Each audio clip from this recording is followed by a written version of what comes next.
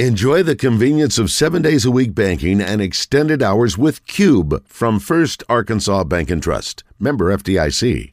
Welcome back. It's 11:34. We are here in the Oaklawn Racing Casino Resort Studio. Wes Moore, Justin Acree, the Wizard, Christian Weaver, and we are joined by our favorite wrestling coach, Neil Erisman from the Little Rock Trojans. Coach, good to see you here in this summertime. How are you? Good. Thanks for having me back. It's good to see you guys again. We got a few things we wanted to get into. I asked you to come up because I want to talk about the rule change from a scoring standpoint that has being put into effect and talk about the impact of that. But last time we talked to you, I guess we were at your golf tournament, and your guys were heading off to an event, and you had some guys that performed real well, right? Yeah, we had a heck of a weekend.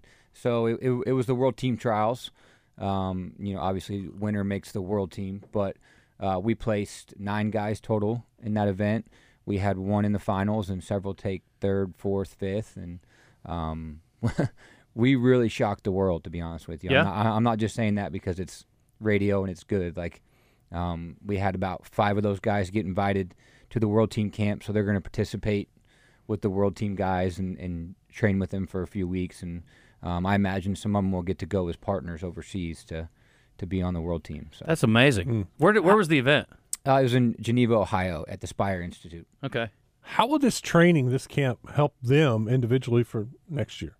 Well, so if, let's say you're a college basketball player, you get to go as a training partner with the USA Olympic team, and you just get to surround yourself with the best guys in the world. You're not talking about best guys just in our country, but they get to go over, get to watch the World Championships happen, and they get to be around the best level of wrestling that you could be around. Will they be training with them also? Yeah, working out with. Yeah, they're going to be actually wrestling with them, training with them, living with them for a couple weeks, and just seeing what it's like to wrestle at that level. That's huge for those guys. Yeah. All right, so the reason I asked you to come up, and I want to talk about camps too. That was another thing I wanted to get into. But there's this new rule about takedowns, and 3-point takedown approved in wrestling. That was the story I got. So what's the deal here, and what's the impact? So currently, until this season, a takedown, which is when you essentially take your opponent down from the mat and you end up on top of them, you would get 2 points. Now you get 3. There's a lot of significance in that. The idea behind it was to increase action in wrestling, and so they reward you for attacking more, right? And now when you take someone down and let's say someone gets back up and you guys are back up facing each other, you get a point. Mm-hmm. Well, it used to be you could get taken down twice, get 2 escapes, go down in the 3rd period, and now you're losing 4-3, mm-hmm. right? Now it rewards that person who's really doing all the action. Gotcha. Okay. Any other rule changes that were notable here? I was looking through the list here. The penalty for a delayed coach's review challenge request will be changed to a loss of the video review. I mean, stuff like that. They got pretty specific here and pretty deep in the weeds. Yeah, I think a significant one is the video review, the way they changed it. Normally in the past, they would go back to the actual moment, and if you didn't word it correctly, it really didn't matter. You weren't going to win it. Now they take a series of times, so they take that 15 seconds the action happened, and they just go back and they review it and score it or call it according to what happened during that time. This is in real time, right? This is happening at the event, not like after the match is over. Yeah, this is real time. Okay. So you call for a timeout and get a review, or you do it between periods? So they have a brick. It's like just a colored brick based on what color your team is, and you throw it out on the mat. Okay. It's always fun to throw it at the ref a little bit if he's not making great calls, but they don't like that too much. I bet not. That's pretty cool. How often have you had reviews overturned? And what kinds of things are you getting reviewed? Like whether or not somebody was pinned or what? No, you can't review a pin. Okay. But you can. That's weird. That's not an important part of the match at all. It doesn't make sense. There's a few things that don't make sense, but you can review any sort of penalty that you see that maybe the ref didn't get, where points were won but not awarded. Situations like that where. Like in football, if a guy lines up offsides, like you should be able to throw the flag. In wrestling, if a guy lines up incorrectly or locks his hands incorrectly, then you should be able to throw that break. Yeah. So situations like that can really dictate and change the whole match. Gotcha. It's a really unique way to file a challenge, is to throw a brick out there. I think we should have that more, honestly. Because we've seen in some sports, it seems like now replays, they're giving the officials every benefit of the doubt. It seems hard to overturn something. Is it the same way in wrestling? Well, maybe I'm a little biased when I say this, but I think it's really hard to overturn in wrestling. They did do a good job of going to independent reviewers instead of having the refs on the mat who made the incorrect call, which if you ask me, it's wrong every time. But, I think that it's really hard based on who you're wrestling and the environment you're in. I think we have a lot of that in wrestling. If you're wrestling a school who maybe on paper is a little more popular or supposed to beat you, it's hard to win a challenge. Can't tell you how many times I've had a ref call me and apologize afterwards because they made a mistake, even when I challenged it and threw the brick, So it's really hard to win a challenge in wrestling, and I think this new video review is going to eliminate that because now they have to look at the full sequence. I was telling the listeners earlier, last Friday, NCAA medical panel called for the removal of marijuana from the organization's banned drugs list. They want to focus on performance-enhancing drugs. Let's start with that. I want to ask you about the performance-enhancing side. Is that something you think is in any way common, and how do they test for that? Is that a random thing, or do they test everybody on a blanket, or how's that work? Yeah, so when you get tested by the NCAA. You can get tested once a year, and then you get tested at the NCAA championships if you win. You can get tested by your school and your conference every semester. So, you could be subject to somewhere in the neighborhood of 5 NCAA drug tests a year. I'll answer the weed question if you have one, but when it comes to performance enhancing, there's a lot of nutrition is a huge, huge piece to performance. Like we could probably spend 2 hours on this show talking about the difference, the different nutrition pieces that schools use. Then we'll see you in July because we'll need all the material we can get. But when it comes to performance enhancing, the technology is so great that they need to focus on that. I know there's stuff out there right now that wrestlers are taking that are not there yet, but it's not going to surprise me in a year and a half, 2 years that they're banned. Really? Like what kinds of things? Well, I think peptides are the new big thing. Certain type of peptides that act as recovery, so that you can recover faster, that you can take throughout the course of the season for just instant recovery and muscle growth. And I think that adds not just a physical edge, but a mental edge as well. Gotcha.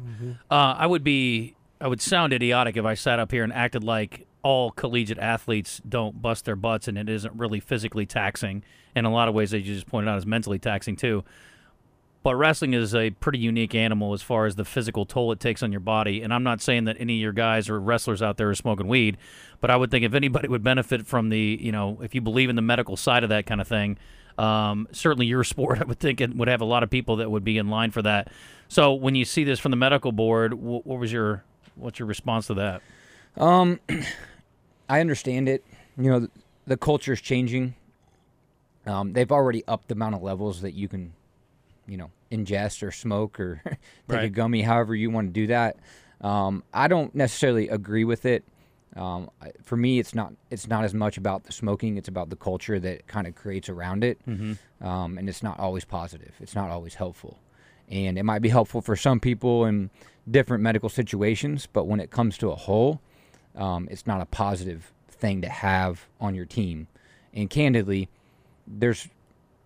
it's kind of like when we were younger, everyone just drank beer or everyone had at least tried beer. Right. It's the same with marijuana now. It's the same with that, and everybody's tried it. Everyone does it, and trying to create a culture that it's just not helpful. Right. It doesn't do anything for your training when you rely on your lungs. Yeah. Specifically to be better. So I'm actually against it. More for I want to be able to keep control of the culture of who we are. I got you. Do you guys talk about those things? 100%. We spend a lot of time just talking about, mainly the foundation you live your life on. A lot of these kids don't have anything solid in their life that they live and wrestle for. They just live for wrestling, and it lets you down. I mean, it's a tough, personal, hard sport, and it'll always fail you in some way. So we talk a lot about those things. One other rule here I want to ask you about, is there any impact on the weigh-in time? It says across all competition will be standardized at 2 hours or sooner before the start of competition, but in duels it was an hour before. Does that impact at all? Because you have guys that are grinding for weight loss right until the very end sometimes? I mean, that's huge. A 2 hour weigh-in, you're doubling the amount of time that you have to recover from when you weigh in. And when you can do that, it affects performance, and I think that's another piece to it, is to allow more time for these guys to recover, to perform better, score more points. What do you want your guys to do in the 2 hours after they weigh in and make weight? Nutritionally. Well, nutritionally, we've done a great job of, my guys don't miss meals anymore, and if they do, it's that last meal. They stay hydrated. They do daily weigh-ins, daily hydration tests. But I want them taking in the right type of nutrition. So, this is a good time for Gatorades, or, our guys like Body Armor. That's not a free advertisement. Quick carbs, things that you can digest really fast. You're not going to eat a sandwich and get anything out of it. Right. You got to eat some toast, some jelly, some bananas, some Gatorade stuff, and you're rocking and rolling. That's what I want them focusing on. Gotcha. So what is it they do in that 2 hours? What are they eating? I mean, we specifically buy that, what I just told you. Gummy bears are good, or like fruit snacks, because of quick energy. You usually want to eat those 15 minutes before you compete. But they're eating all those things, all those quick carbs that you can process without having to. All the quick carbs we try to stay away from normally, you want to eat those right before a match? Yeah. Well, when it comes to gummy bears, yeah. Yeah. But, the toast, the jelly, the bananas, the honey's really good. Yeah. All those things give you the things right now to compete, and you don't feel logged down by the amount of water you just ingested and the amount of food you just put in your belly. Gotcha. Okay, I want to talk about camps too. So, and let me ask you about your guys first before we do that. Your guys that are around, not going to the team stuff, what are you able to do with them this summer? What do they do? Because I would think you wouldn't want guys in necessarily peak performance if they're not competing over the summer, but you want them to stay fit. How do you guys sort of walk that line, and what can you do with your guys? Yeah, so, right now they're in volunteer hours. We kind of train as a club sport in the summer, so we're not training for the university, but we're training to make the world team. So we have a sort of a club that we participate in, and they're training all summer long. They're lifting 4 times a week, wrestling 3 or 4 times a week right now, and just keeping that base level of shape. And then this is a time to really sharpen and hone in on certain areas that you can take that extra couple hours a day and just spin in those wrestling positions. Yeah, just on specific skill stuff.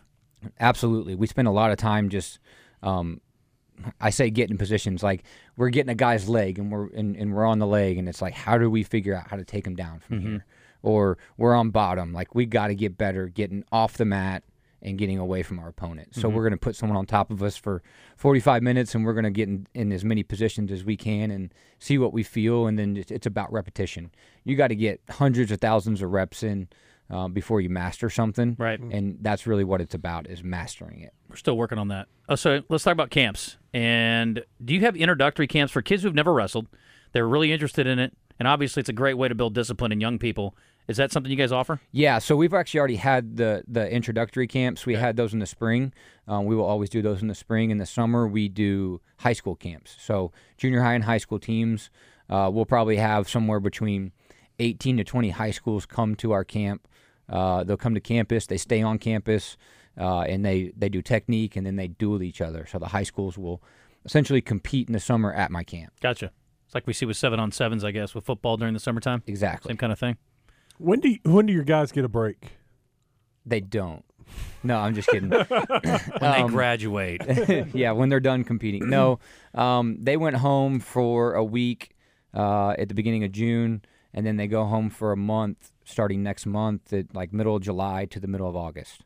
Do you want them to take a break, or are they working while they're home? Well, I do. I think a big message that we preach is that you are, you have to rest. You have to take care of your body. You need a mental break. I mean, this is a mentally, physically, emotionally taxing sport. And so we do preach a break, and they've earned that. It started off with like 1 week in the summer, and as our team has grown, they've really earned to have a full month off, and then a week here and there. Yeah. Cool. Well, listen, I appreciate you coming up. You get any breaks? You going anywhere this summer? You guys do anything fun? Family time? Well, my family and I just spent our week-long break. We go to a rodeo every year where my in-laws live, and that's our summer vacation. So. Where's that? Woodward, Oklahoma. Okay. Yeah. All right. And the kids like that? They love it. They don't want to go to the beach. They want to go to the rodeo. No, my son mutton busts in the summer sometimes, and so he had a great time doing that. And It's just kind of the life that we grew up with, originally before I started traveling as a wrestling coach. Yeah. So they love going to the rodeo. Well, Wes is not paying attention, so he didn't bat an eye at that. Mutton busts. I lived in Oklahoma for 15 months. Have you ever mutton bust? I once? did not do it. Yeah. Have you seen it done? I've seen kids doing it. So that's are they roping sheep? Is that the No, deal? so he's riding sheep. Oh, he's riding the sheep. Yeah. How is that? It's awesome. How old's your fun. son? He's 5. Okay. Well, I have 5 kids, so the one that does it, I think when you turn 8, you can't do it anymore. You got to start with steers and stuff like that. Yeah. The But sheep are like, "Well, you get the hell off me. You're too big." Yeah. it actually fell down and rolled over him, and he stayed on, and it got back up. Oh my gosh. Yeah, it was pretty cool. What an animal. That's wild. Yeah, I need to get you a video. That's You'll pretty like cool. it. They don't saddle them though, right? They're bareback. Nope. Yeah. So they just lock They in. hold on to the fur, or is there the wool? Oh yeah, the wool? I mean, yeah, they Not get fur, in and listen to me, idiot. no, it's all good. Yeah, they lock in, and you can ride them forwards, backwards. It doesn't really matter. You're supposed to just stay on, and Is it 8 seconds? How long are they supposed to be on for? I don't really know. I need to dive into the rules because he scored an 80, which is pretty stinking good in rodeo, but like an 89-1. So I think next year I'll have to do a little practicing or something and figure out the rules. That's But wild. That is crazy stuff. I love it. Yeah, it makes sense that the son of a wrestling coach would be into that. That makes sense. He's just he wants to compete. Is he wrestling? Are your kids? Do you get wrestlers in that? yeah, family? I have. So I have 5. My oldest, who's 10, wrestles. My daughter did wrestle. Now she just kind of goes to practice. I don't really make her do it. And then my You don't make any of them do it, do you? Yeah, absolutely. I make my 10-year-old do it. It's good for strength, balance. Learning how to control your body. And Does he like it? No, he hates it. Oh, okay. But All right. I told him when he becomes serious about something, then we'll talk about wrestling. There you But go. my 5-year-old loves it, and he's really good, and he's got the bug for it. How old are the other two? So we got 10, 9, 5, 3, and about 15, 16 months. What's the 3-year-old doing? She's doing gymnastics. Okay, I was gonna say Yeah. let's get going here, man. Come on, you don't get a free pass. Step it up. That's awesome. Your baby's not doing anything yet. No, we make her do push-ups, but that's about it. You're nuts. I love it, Coach. Thanks for coming up. How do people get camp information?